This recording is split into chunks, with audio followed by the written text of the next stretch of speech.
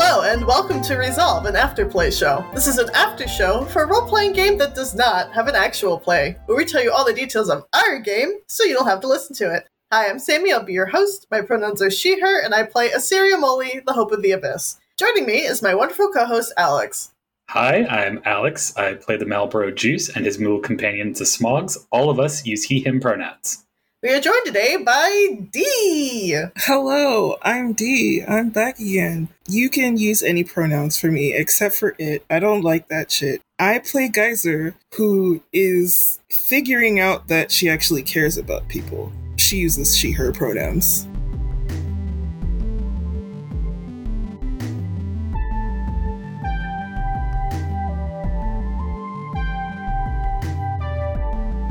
Thank you for joining us today. Now that we're all here, Alex, why don't you tell us about the actual play? Previously, in EFFETE, Geyser speaks with Umbra about crafting new armor and agrees to train in defensive magic with Pony. Isiri talks to Sierra about the Mermaid Exodus. She learns that he doesn't have much time left. He passes Hound 5 on to Powder. Smog asks Geyser about her plans after world travel over lunch before the rest of the World Corps joins them. Informed by Isiri of his old age, Geyser runs off to speak to Sierra. She gives a quick word to reporters before they interview the rest of the party. Isiri and Powder talk about mating in Isiri's tank. The party leaves for the World of Assembly, where they find governance goons dead on Blobby Flob's floor and Smog as a Moogle mech. After Blobby samples some of Isiri's slime in his robotic body, he shares some details about the mutation and pollution of this world. The group moves toward a lead from Blobby about the world core, the Edgen.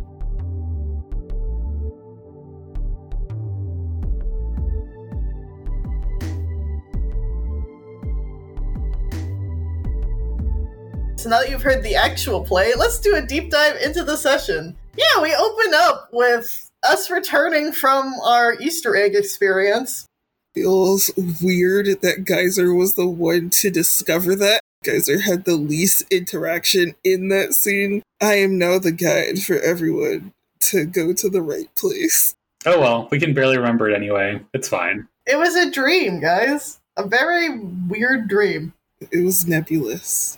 That's how tabletop feels 10 years later. That's absolutely true. Just one fever dream. One collective fever dream. A fever dream with my friends. Uh-huh. That we have inside jokes about.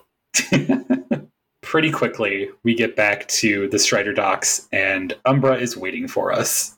Pony and Geyser wanted to speak with Umbra. On Geyser's end, it was trying to connect with Pony through an interest that may or may not be shared. Geyser's like, hey, you have armor and you're doing all this stuff. We should talk a little bit more. Pony's like, fuck yeah, I got cool armor. And I'm gonna thank Umbra, because he's the coolest. Pony gets her little moment to show off, which is very cute. I really love Pony's zeal for life. Shout out to Carolyn. I left that conversation. Take my number, Umbra. I'll hit you up later with details about the armor for Geyser. We'll see how that happens or if it gets forgotten.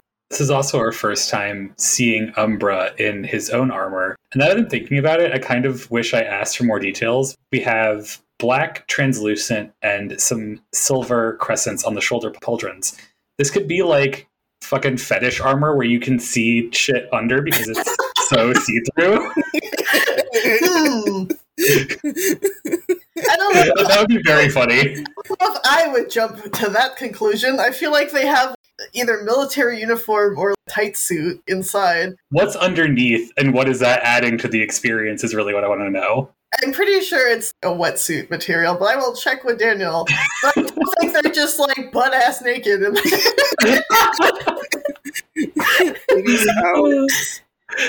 To be honest, that is not the first thing I jumped to. It's just looking back at the notes and like, there's room for a lot of interesting implications here. I feel like the implication is either some sort of weird psychoglass derivative or that Dan is trying to emulate see-through N64 controllers. Yeah. That's what I'm thinking. He also has sickles. Yes. Fear the Reaper. Don't fear the Reaper. I wonder if that's his signature design label or something, or is that something to do with Union Charter? I think that might be all him. These people chose their own name, Umbra, the moon, darkness, that sort of stuff. It makes sense. I do like the fact that Umbra mentioned here in this conversation with Pony, because they're going back and forth about the armor and if they need to make any tweaks or anything, or if Pony needs help using it. The warning, maybe don't go swimming. There's some other things that could be a problem here, but I wonder how far ahead Pony's gonna think when they're in the heat of the moment. If Pony can't swim, at least if this helps her focus her magic, maybe there's something else she can do. True.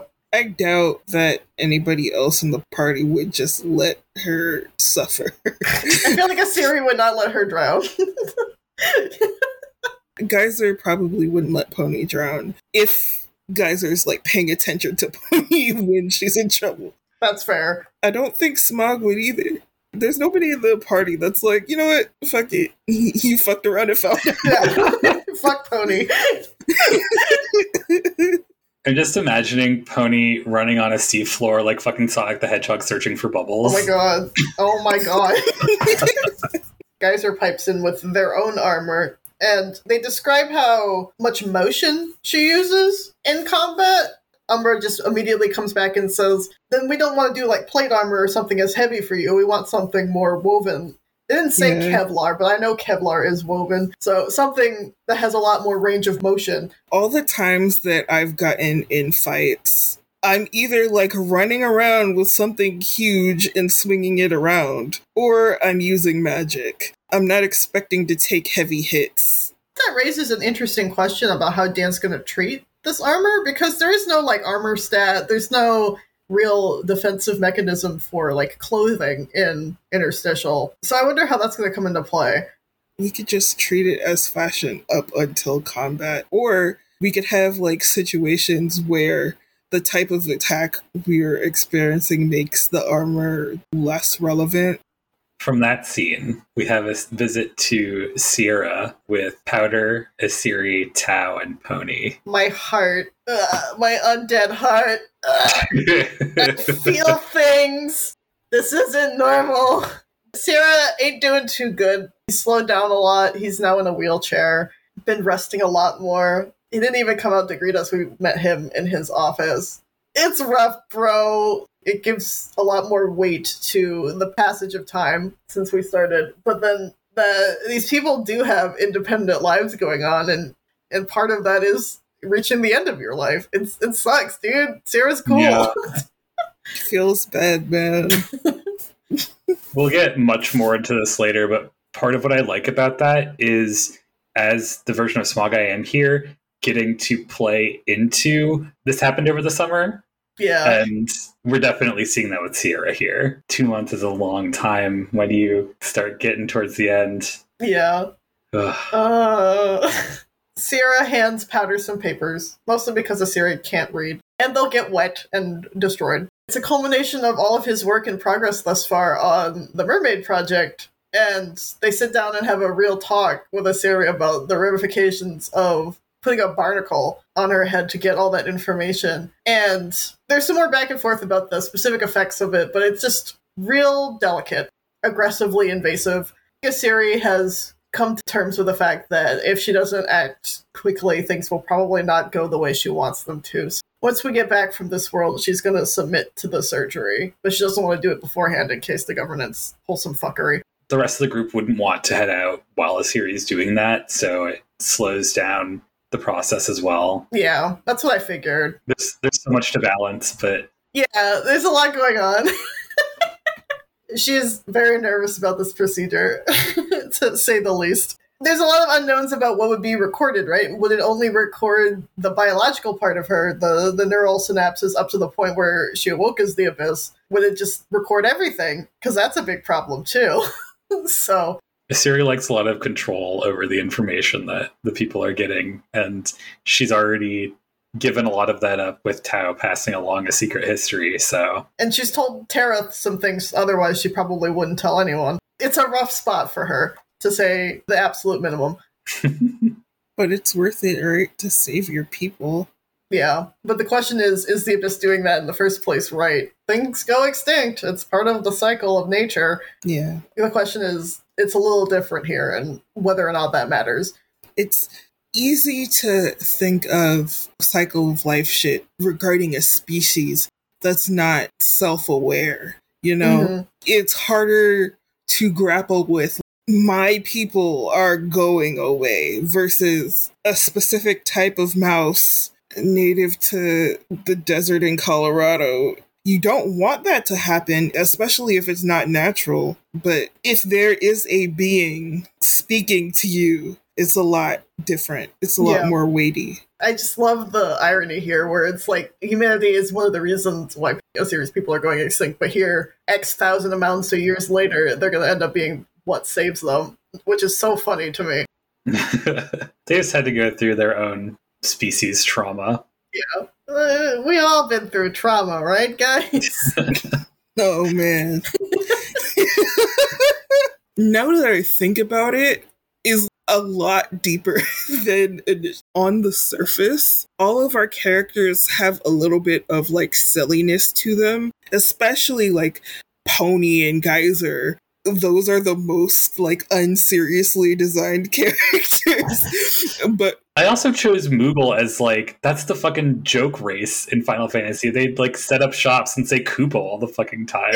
Yeah. And all of my characters are inherently ridiculous in 1 to 2 specific ways. Yeah.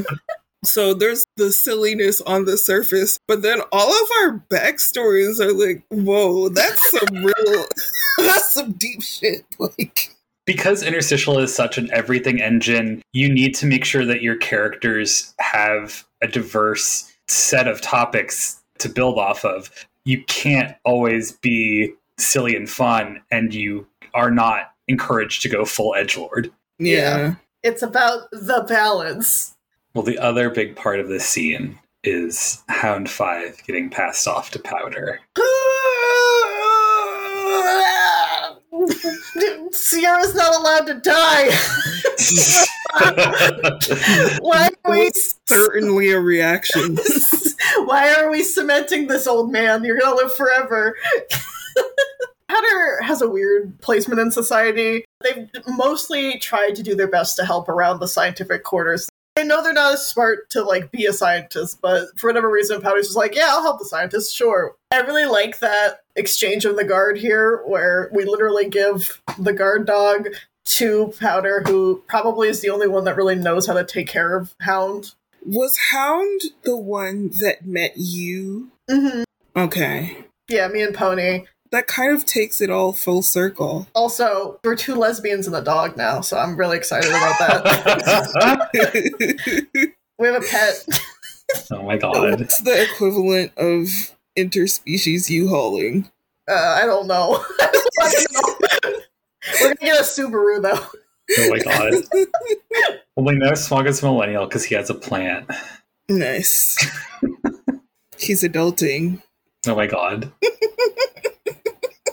Glad Powder has a new tool and like backup for when they do salvaging alone. But like, why is it so sad? It hurts me. I was suffering in the background of this scene. This is something that took me by surprise. Because I was just like, wait.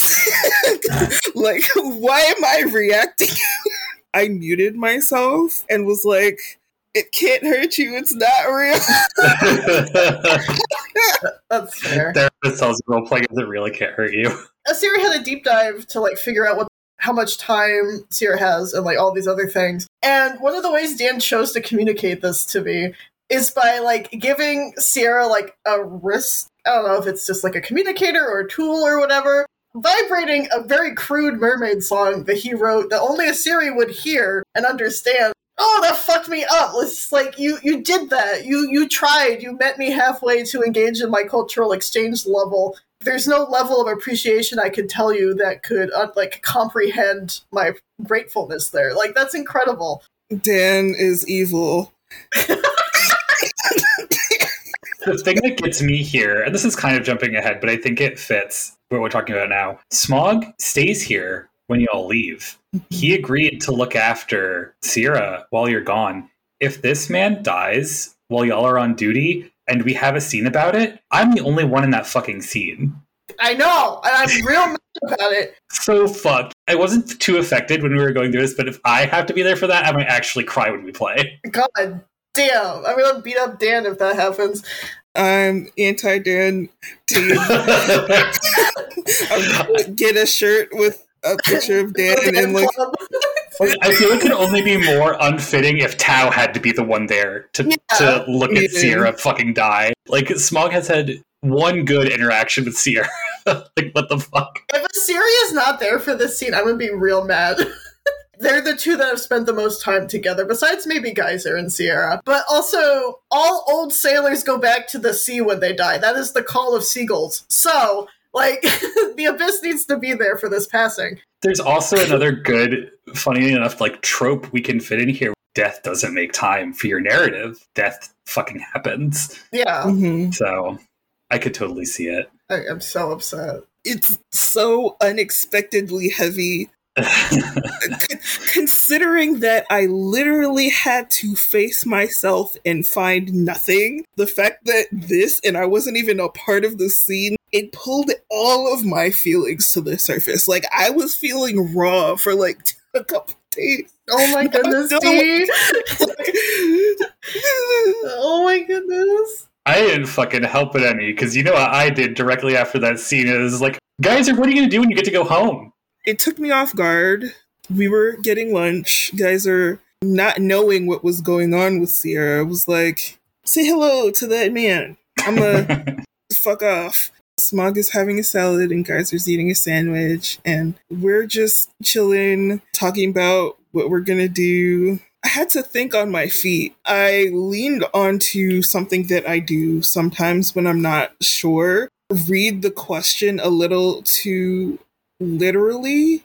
So the way that Smog phrased it was, oh, it's hard looking at a bit of home before you get back to it. Where are you going after this? And so Geyser's focusing on the wrong part of that statement. I can't go back to my home because my home got shattered. The dream world that Geyser's from. Smog gratefully, like, takes the bait. Are you gonna stay at the home for transferred entities? That's where Geyser lived before she was pulled into the camp. And Geyser's like, it's not really a choice, because once I go back to my homeworld, they're gonna be like, you are not supposed to be there.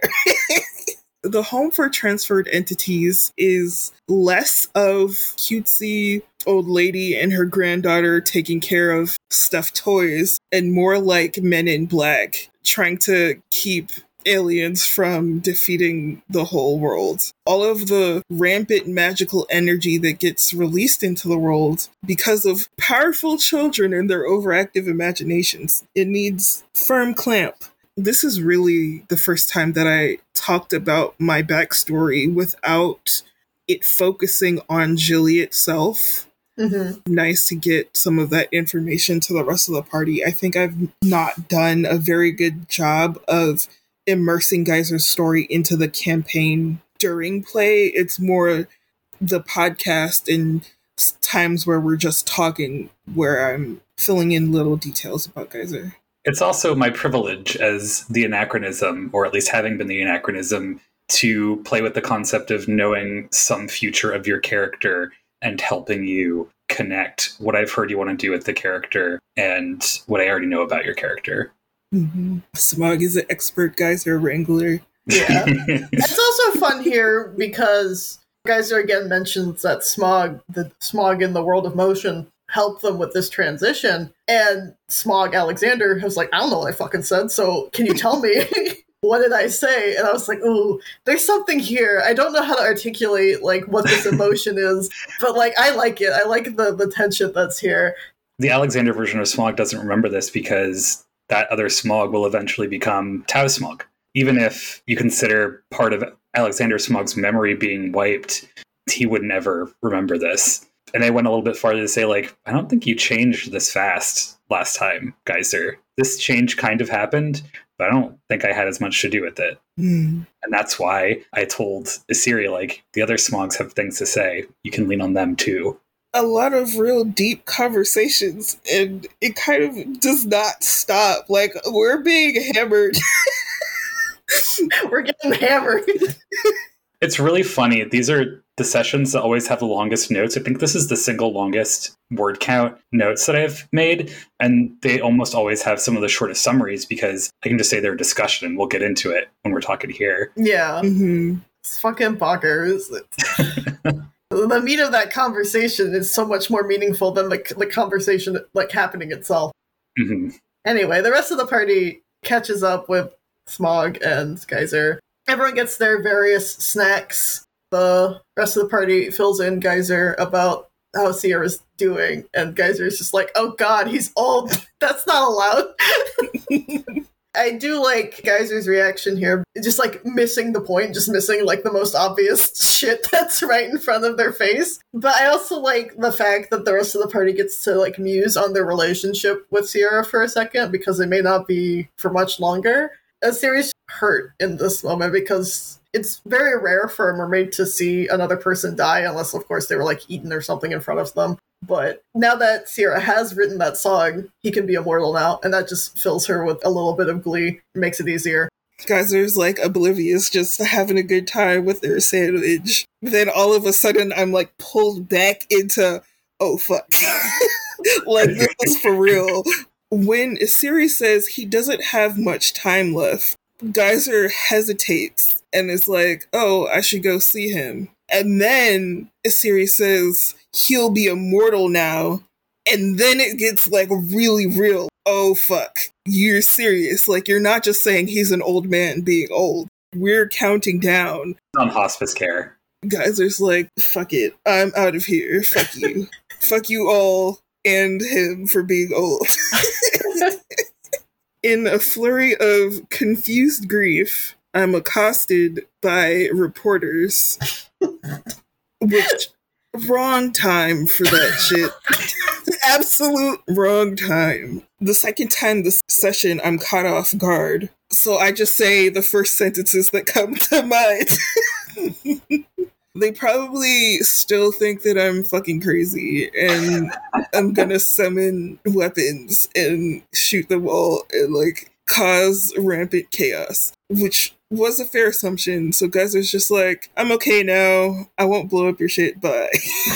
Later, it runs away. Presumably to go blow up shit? They don't know. This is where we reveal that Smog has been doing a weekly fireside chat on fucking Chrysalis News. What the fuck is he talking about once a week? The privilege of being the anachronism, especially in this wild-ass setup where we have time skips, is that I get to, it happened over summer shit. What the fuck has he been talking about? He's been talking about engineering. He's telling people how to do Magitech stuff, obviously. Clearly. Wow. Oh, man. Just, that's such a Smog thing to do. I'm on Sequence Charter. Let me make myself a podcaster. Hell yeah. Local access news. The reporters, after, like, being caught off guard by Geyser leaving abruptly, they see the rest of us and are like, oh shit, now's our chance to strike and get our juicy news story. So we each take turns to various effect getting interviewed by the media. Part of me doing the fireside chat, it doesn't make sense for me to have this interview with Smog already having been here so long. Plus, I know I'm going to take time later in the session introducing a new Smog. I don't need that time right now. A wild set of interviews. I wonder how they're going to cut this together in the media. It's only ponies. Probably. Let's be real. It starts with Tao, because Tao presumably has the most experience in this sort of setup. They give a very standard interview for at least our characters. Very reasonable, thinking about the implications of the questions and using that to protect Tara and reinforce how important the work the party is doing is. A very well thought out interview. They asked about our experiences, they asked us to describe ourselves and who we are so people know us a bit better, and they asked about the rise in militarization since the governance came back, to comment on that because people aren't very pleased with it. So I think Tao gave a very balanced and well-respected interview considering the circumstances, especially since it was unprepared. Tao has media training. Tao is the media training. Pony, however, the first fucking thing that entered her mind each time. Which is how she's acted this entire game. So, like, good for her. Pony's like, I love rolling the punches. I love improving myself. Doesn't really understand the question about the governance, and is like, I fucking hate cops. I guess because in her mind, the governance are cops. But there are also, like, police equivalent that made her fucking armor. Yeah, I was like, you just got into, like, off of talking to Umbra, like, the head cop of fucking Union Charter, and you just go on national news wearing his armor to just, like, fucking diss him. I honestly, I didn't remember that Umbra was a cop until, like, towards the end of the session. I was like, wait, isn't Umbra a cop? Yeah, in his defense, he's not really a cop. He's just the governor of Union Charter, or, like, he's in the, like, head position of authority, but he is in charge of the cops, so he is complicit in their actions. Yeah. Fuck the police. A horse. Yeah. I just think that's so funny. It wasn't just like, fuck cops. It was just like, oh, I've never liked cops. Thanks, Pony. Thank you. No, I need to, like, give Pony a chain. Oh my god. A New York fitted. God, Pony is really the most close enough to a Looney Tune. Yeah. Based Pony. Siri is very shy about the line of questioning and has literal responses. I don't think this form of communication exists for her under standard conditions. She doesn't really describe herself. She doesn't have to, because when mermaids meet, they exchange their songs. That's them. You already know the entirety of their person just based on that exchange. Why waste spoken word about it? It doesn't make any sense to her. She flubs that a lot. She's just like, I swim, I sing, just like very baseline duh facts about herself. And when the reporter probes deeper, Powder has to jump in and be like very consistent and kind, and they look out for people and they like harmony. But Siri's just like, I don't know what you're trying to ask me. I don't understand. And they don't push anyone too hard. They kind of accept those questions. They didn't give a start when Pony said what she said. And they leave. And then Siri's just like, was that correct? Did we do a good job? Powder's like, you got a good grade in interviewing, which is possible and reasonable to expect. Thank you, Dan. I love that meme. Smog talks about getting back to work. Powder is disinterested for obvious reasons, and Asiri steals Powder away. They needed to talk about something real quick, but before we catch up with that conversation, we join Geyser basically running into Sierra's office at full sprint. And then I love how earnest this first scene here is, where it's just like grabs Sierra by the shoulders. You didn't tell me. That's perfect. That's like the most Geyser way to introduce this topic I've ever seen. Your delivery, D, was amazing. I was like, oh, you didn't tell me you were old. Like, it's somewhere between like someone who really understands what this means and a child. It was too good. Mm-hmm. If it felt real, it's because it felt real for me. Uh-huh. I was Geyser in that moment. Like, all of a sudden, I'm like, you and your fucking time, and you're not imagined, and you're a real person, and your life ends. And I just got to the point where I know what you've done for me, and I can comprehend why that's important. Geyser was imagined, yes. But over and over and over and over and over again, Geyser has had to make herself. Geyser could not depend on anybody because she was the one that people depended on, whether in a good way or a bad way. People had expectations of Geyser. Geyser had to keep a child safe from her abusive parents, keep herself safe from being hunted by her literal government, and deal with all whatever the fuckery is going on through this campaign. Everyone has been nice to Geyser. More than nice, more than is reasonable based on her actions. But Sierra was the first person to actively engage with her in her language. So this is like, I'm like, ah! Makes a lot of sense, too, because if you think about it, Sierra spent all of his youth in the battle pits, and then once he got to a certain point, he just started training the new idiots that were assigned to the battle pit, and all these rowdy, raunchy characters, all they care about is drinking and fighting. You have to learn how to talk to those people. the exact same as talking to Geyser. In this exchange, Sierra's just like, you remind me of Terra because you have that same mindset sometimes. I need to act before I think about it. And Sierra knows what the problems are when it comes to that sort of mindset. Even though Sierra said that, Geyser looks offended for a second because Geyser doesn't comprehend that comparison as a good thing. Geyser literally thinks Sierra thinks that Geyser is like a captain. Geyser's like, what does that have to do with anything? This is going to be something for Geyser to carry on, like, lessons for the future. Why did you have Geyser ask about Sierra's family? Geyser doesn't want Sierra to be alone. Mm-hmm.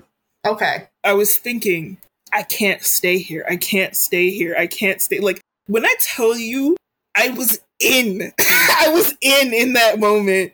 It's so funny because at the very beginning, there was a question, how do you get into character? And I was like, I don't really. It's more of like a head game for me. I'm always thinking about what's happening. Here I was in it. Like, I was like, for real. And I'm like, I can't stay here. I want to stay here and I can't stay here. So, like, Geyser's trying to play this off. I want to learn more about this guy, spend some time and talk about stuff. But Geyser's like, you can't be here alone.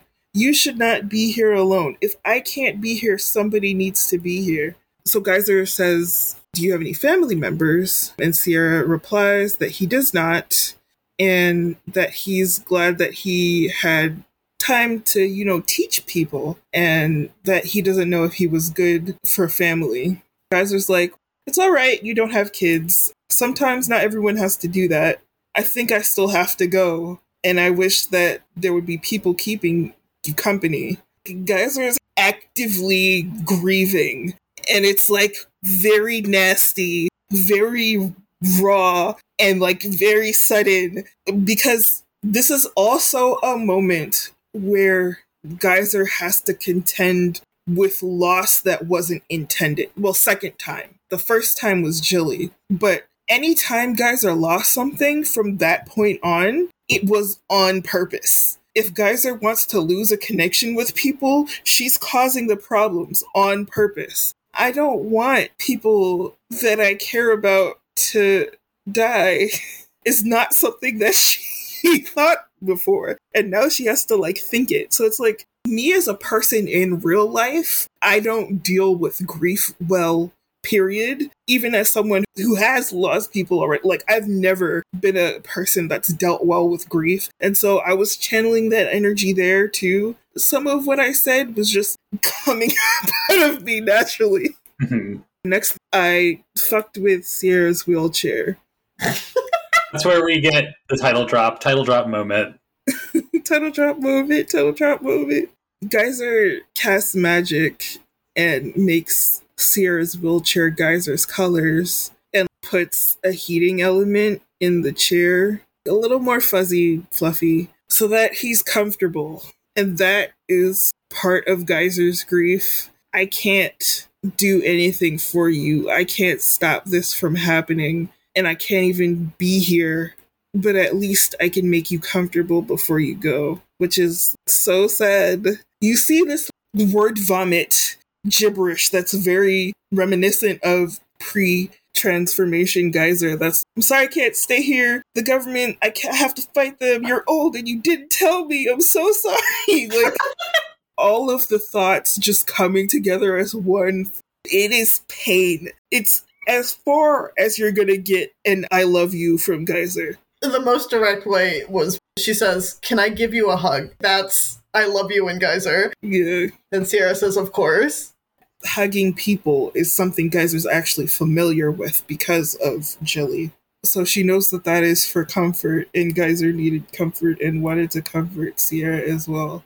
And now, as Geyser's leaving, you're probably going to see her slightly more on edge, not necessarily to cause issues for people, but maybe a little bit snippy, because her grief is probably going to turn into anger over time. Yeah. On from death to the little death. I don't know if I like that one. Asiri knows that we're about to leave. Asiri knows that in Powder's view, it's been 60 days. So she's like, that's a long time to be alone for people, from what I gather. So I need to talk to you. I need to make sure you're okay. And I need to apologize for that. Because even though that was like outside of my control, still feel bad. And I missed you. And I just wanted to have a moment with you. They go back and forth. I missed you a lot. Powder was upset that they didn't have a chance to say goodbye. And Asiri's just like, well, I tried to send you a message, but apparently it didn't go through. I'm sorry. Asiri's very stressed because she's worried about the mermaid situation. She's worried about the world core transfer situation. She's worried about the government. So there's like 1,000 spinning plates. Powder just like grabs her by the face and is like, it'll be okay. That's one of the most important things that she needs. You must relax. You gotta calm the fuck down. And there's like nobody better to say that than Powder out of anybody we've met. I think a good trait in a partner is just like stopping you when you've done too much. Just like, you have time, take it. Yeah, absolutely. People are like, oh, you shouldn't like RP with your partner. That's a lie. Because sometimes like you just need to have that conversation through these characters. And like I felt like in a moment Dan and I were like having an actual conversation about my fucked up mental state. Oh. Which was sweet. Yeah, sometimes you work out real world shit through the characters. Yeah. I've been stressed. Considering everything going on right now. I think we all are. That's real. Once Powder injects that note of levity, Asiri's like, well, since we're alone, I wanted to ask you something personal. For context, because this is like a very weird question. Asiri's species are bidirectional hermaphrodites, meaning they can change their gender depending on whatever social situation is going on with their reproductive needs. So Asiri's just like, do you want to be the male or should I be the male? Like, you don't have to be, I don't have to be, that's not how this works. I just want your opinion on this matter. And Powder's like, what the fuck are you talking about? And I love that. I love confusion in like intraspecies, like sentient relationship things. It's like, I can't do that, Asiri. Like, what? Really? Do you want to be male? That like, is well, I could, but it would take a long time. I mean, yeah, it takes time, but that's an insane question. This is like literally a thing that comes up in their culture. It's how people address their parents. Like, Asiri refers to her mother as mother, and her mother does take on the female gender and name ending. So does her father, and her father was only male long enough to mate and get the deed done, and that they changed back. So even though their father is ostensibly a girl, she still refers to them as her father, because that's just how it works in their culture. There's like no mindfuckery going on here. It's just like, oh yeah, this is my father, this is my mom, and they're both chicks. With that mind track, we fade to black, because Powder is, as she says, good for anything. And was leading up to something in the hotel room that did not happen. Yeah. Because fucking cops, so Pony's right. Fucking cops. You better not be. The cops that come to you when you're trying to fuck. Apparently, I would be real pissed off if that happened again. It would be hilarious if somebody walk in. That'd be fucking hilarious. Umbra's like, oh, Siri, do you want some armor too? It's funny you say that because I have an idea for that, but I don't think it involves Umbra, and now is not the time for that. I recently read an article about how indie game designers are talking about sex and intimacy in games, and how there's a widespread, you put nice tokens and you get fuck coins out, right? Yep. And how like certain people are trying to move away from that, because if you engage with it thoughtfully, sex can be used to communicate all manner of things. And while we didn't have a scene there, I think just that moment of, do you want to be male, said so much about Asiri and Powder, you know? So it made me think of the article I read. Can you send me that article? I would like to see it. I will. To put that in a little more context, because there aren't a ton of games that talk about sex or do this specific thing, but if you like those type of games, it comes up a lot. If there's a romance element in a game, often you will have choices, and you'll have to choose the appropriate choices to make the character like you. So basically, you're creating the system where you just have to choose the right thing for the character, and they will like you enough to eventually have a sex scene with your character. And that's what Dee is speaking to. Like, that's not how sex really works all of the time, and there should be a more varied depiction of it within games. Yeah. Right. This is the first time I've had a romantic relationship, a tabletop game. Like, this is completely foreign territory for me. As my friends know, this is not where my mind is at all, like, ever on, like, day-to-day life system. It's very refreshing and freeing to explore sexuality in this context of the series. She thinks about things that I don't. The raw chemistry between Asiri and Powder is just like the wildest shit I've ever engaged in my life. I've never had this back and forth situation with any personal conversation, even past intimate relationships. It's bonkers. I'm just thinking Smog is the character who I've had the least romantic actual play with. We've joked a lot about it, Tao, but that hasn't explicitly happened. I don't know. How do you feel about it? I don't particularly care.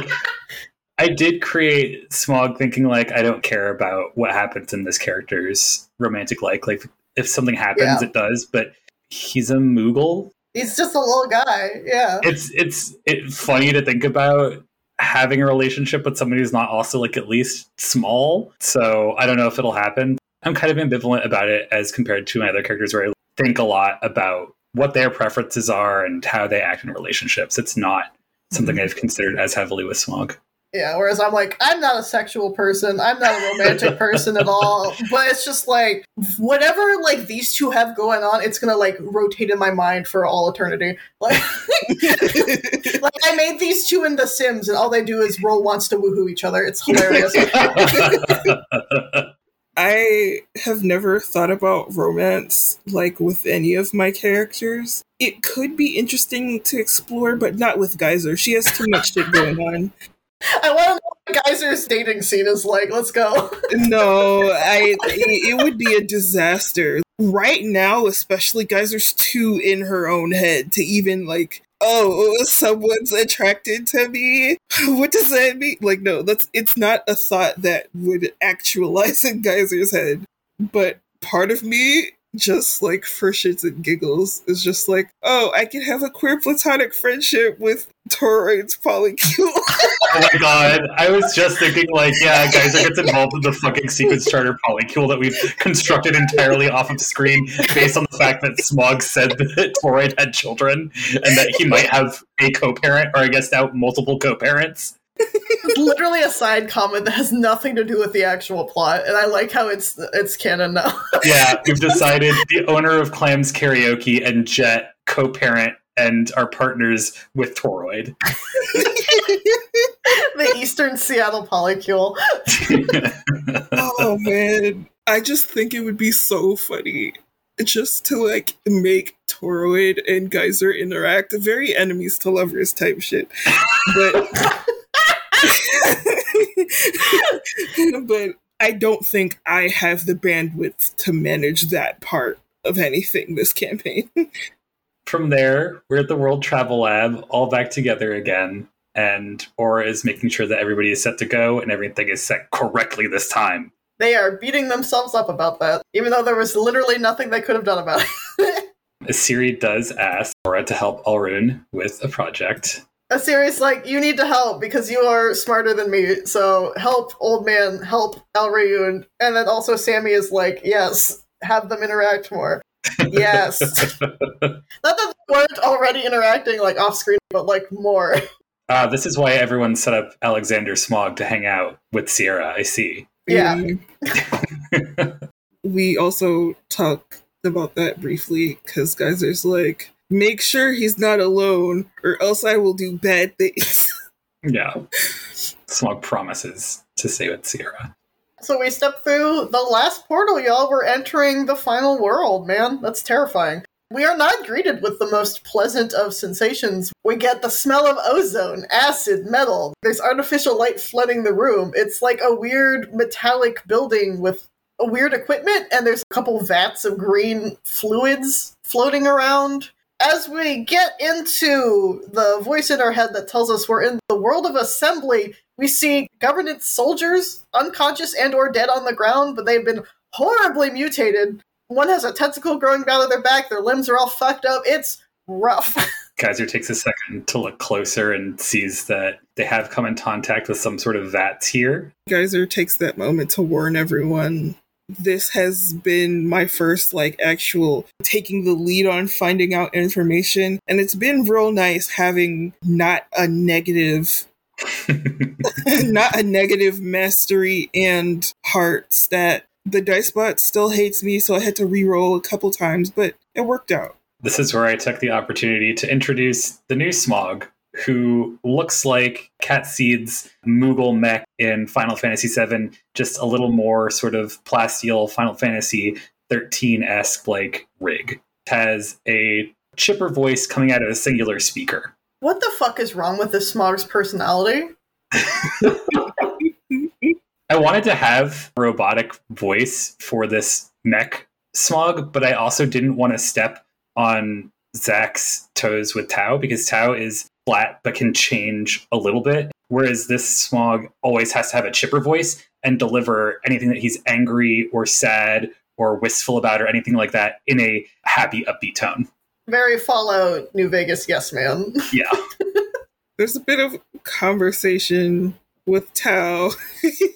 And Tau's like, nice to meet you again, because the Smog doesn't know Tau. Mm-hmm. Smog's like, are you some kind of fucking adventurer? And Geyser's like, yes. And Smog's like, my body's not here. And tosses the governance person that's still alive through the portal that we came from. That's so Geyser coded. I like that. I'm a fan of this Smog. Like Asiri's just like, hey, maybe let's not throw a mutated body through a portal. I'm gonna go back and make sure if they can be healed and receive medical care, at least somebody knows what the hell's going on and not just, oh shit, there's a weird governance fucked up mutant over here. Yeah, Smog wasn't too worried because he knew that we could either go back portals right there or phone in. So it's like, yeah, you can take care of that. Yeah, Asiri pops right back, so that only takes a minute. We start talking about what the fuck's going on here. There's a robo voice over the loudspeaker that's threatening to turn us into spaghetti. Yeah, have a long talk about what the hell spaghetti is, because Asiri doesn't know, and if that would even work on characters who probably don't have DNA, and eventually talk down this mysterious voice who Smog knows as Blobby Flob. Why did Dan do this to me? If this is targeted specifically to me and maybe Michael Silva, I fucking hate Bobby Flay. Like, this is a known fact about me. He's a fucking asshole, and if I could meet him anywhere, I would beat him to, like, an inch of his life. I will beat Bobby Flay to an inch of his life. I should probably edit this out of the... Let me email it to him. God. You feel as strongly about Bobby Flay as I feel about Larry Hogan. Yes. I hate this man. So the fact that Dan had the audacity to sit here and be like, you know what I'm going to do? I'm going to make a fucked up mutant slime goo man that's also Bobby fucking Flay, who's an entertainer, chef, celebrity, in this world that's full of toxic sludge that your fucking mermaid cannot live in, is like a direct insult to my personality and life choices. Yeah, Smog says over and over again, like, this place is hell. And I, as a player, didn't know anything about this world, but I trusted what Dan gave us so far, and I trusted enough for, like, Dan to play off of me in whatever small area of the world we're already in to play that up for me. Asiri doesn't know what hell is. That's not that's not a concept that she's familiar with, but she is familiar with bad things, and this shit sucks. So I feel like the word that was a quick vocab word for her to learn. Hell. Learn some interesting facts about Blobby, who I do not like. Bobby's like, I'm an entertainer. Bacteria grows in me. Asiri's like, same. True of most multicellular organisms. And then Blobby's like, you are not killing anyone. You're gonna help me clean up. And Geyser's like, but I am gonna kill someone. But she says, why should we help you? And Blobby is like, that's just for Smog, because apparently Smog is working for Blobby. I would assume because he knows the portal is right here and wants to be around it when everybody comes in. Yeah, makes sense. I've also basically stated that Smog has been killing governance who have been coming around. I'm just glad we were able to talk Blobby down from attacking us, because that would have sucked. Blobby asks us why we're here, and Geyser's like, I'm here to destroy the governance. A little bit of that rage coming to the surface. Tau explains to Blobby what the governance is. Smog chides him because Smog has been talking about the governance this whole fucking time and doesn't believe him. And then we have a conversation about sludge. Because slime and goo is a Siri's favorite topic. She gives Blobby a sample, who fucking eats it, which is perfect. A Siri would not be bothered by that at all. So many things re-eat their mucus when they're done with it in the ocean. And Blobby's just like, flavor profile's alright, the consistency's good, I wonder if it has any effects. And Siri's like, well, I haven't done anything with it yet, so no. What an unhinged character. Geyser is a fan of Smog, but not a fan of Blobby at all. The next line here, where Blobby says, well, anyway, I'm going to power down Smog. I completely misinterpreted. I did not put that comma in between down and Smog. I thought he was going to turn off Smog because Smog was getting too agitated. See, I thought too. But looking back at it, I'm like, that doesn't make any fucking sense. You know what? Turn off the weird robot. He keeps trying to kill everything. We do our basic New World reconnaissance. We ask where we are. Apparently we're in the sludge works. This place is so fucking polluted that regular water that Siri has just doesn't exist. Yep, this place is hell. Blobby asks us about our purpose here, and Tao asks about the heart of the world, and Blobby mentions something called the engine, and that it's producing a lot of good pollution, which makes a Siri mad. Yeah. For many reasons. Smog has to talk her down for fucking leaving. It sucks here, but you're an important part of the team. Seriously, I can't even, bite anything here. I'll get fucking sick. I wonder if we can, magic a pollution cleaner. Summon a horde of clams for the water. I wish I could do that in real life. Summon a horde of clams? More so the anti-pollution spell, but yeah. The people here also seem to be surviving off of the crap they're putting out. Are we also killing off what's already left by not letting them make more of their gross sludge? I assume that's going to be part of the question here. Yeah, this is their gross world. It's going to be their gross problem. Then we step into a putrid city that's very colorful and smells like pepperoni. Disgusting. Awful. I fucking hate the smell of pepperoni. Same. Dan emotionally tortured us and is now torturing our sensibilities. It's just torture. What would you have done differently if you could? I don't think I did anything that I regret or missed something that I could have done. I was in the scenes that I was in, and I played them perfectly. Not to, big up my ego, but, I'm very satisfied with the session. It was a good time. I'm pretty happy I made sure to be present in earlier scenes, but not take the same amount of time as everyone else because it didn't make sense narratively, and that let me eat up a little more time in the end game when we have to deal with a new Smog. I'm okay with the session. I don't have any, in-character complaints, but I feel like out of character, my brain was just, not firing on all cylinders, so I took a lot more time to get to what I wanted to say, which is frustrating for me. But other than that, I think everything that happened in character was good.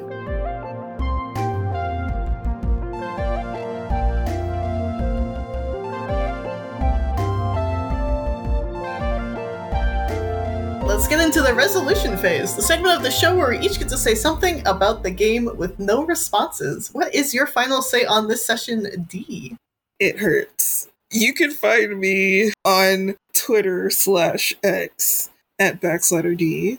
I'm on Instagram as I had a cow, LOL. That's also my PSN name. We can exchange friend codes to play games on Switch. I'm also on Twitch as @BacksliderD2. I stream fairly frequently. I'm currently going through Spider-Man 2 with a whole heap of exaggerated swag. Jiraiya has a new music video, Eat Your Friends. If you are a early 90s baby like me, you'll know that our coming of age time was very pop punk, very emo scene, all of that. We were all having the bangs. Jiraiya gives me a lot of those nostalgic feelings, but it's also very fresh, very exciting. It doesn't feel like I've been put into 2008, but it reminds me of 2008. I love him, and you should listen to his music. And for you, Alex? We didn't get to touch on how Smog is here yet, and I'm excited to get into that at some point in the world of Assembly. You can find me on Blue Sky at Shining Crowbat. This week, I recommend Two Bi Guys. It is a podcast that was originally two bi men as hosts, talking about topics related to being bi men mostly. And as it went along, one host took over more as the other host had some work. And it's been interviews with experts in different fields and people who are publishing books. And for the next couple of weeks, I think it's very interesting. It's going to be interviews with subjects from the now solo host's book from bi men who are married to women. Interested to see how that series is going to be coming up. And I've been listening to the show for years.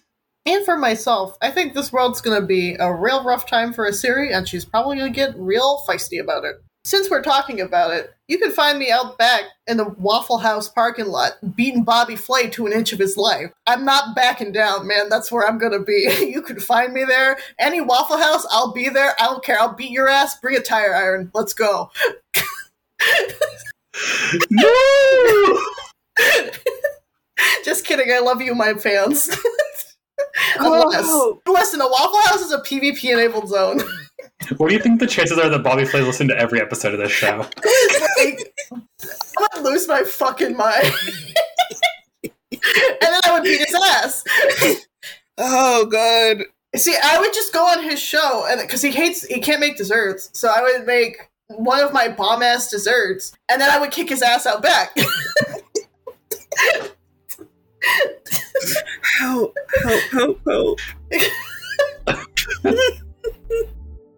This has been Resolve, an afterplay show. You can find us online at most social media sites at ResolveAP.